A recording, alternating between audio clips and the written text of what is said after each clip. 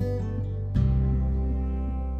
everybody, welcome back to Live and Laugh. And today I want to talk about it's all in your mind. Whatever you hold in your mind will tend to occur in your life. If you continue to believe as you have always believed, you will continue to act as if you have always acted. If you continue to act as you've always acted, you will continue to get what you always have gotten. If you want different results in your life or your work, all you have to do is change your mind. Thank you for listening. If you know anyone that can benefit from this, please go ahead and share it.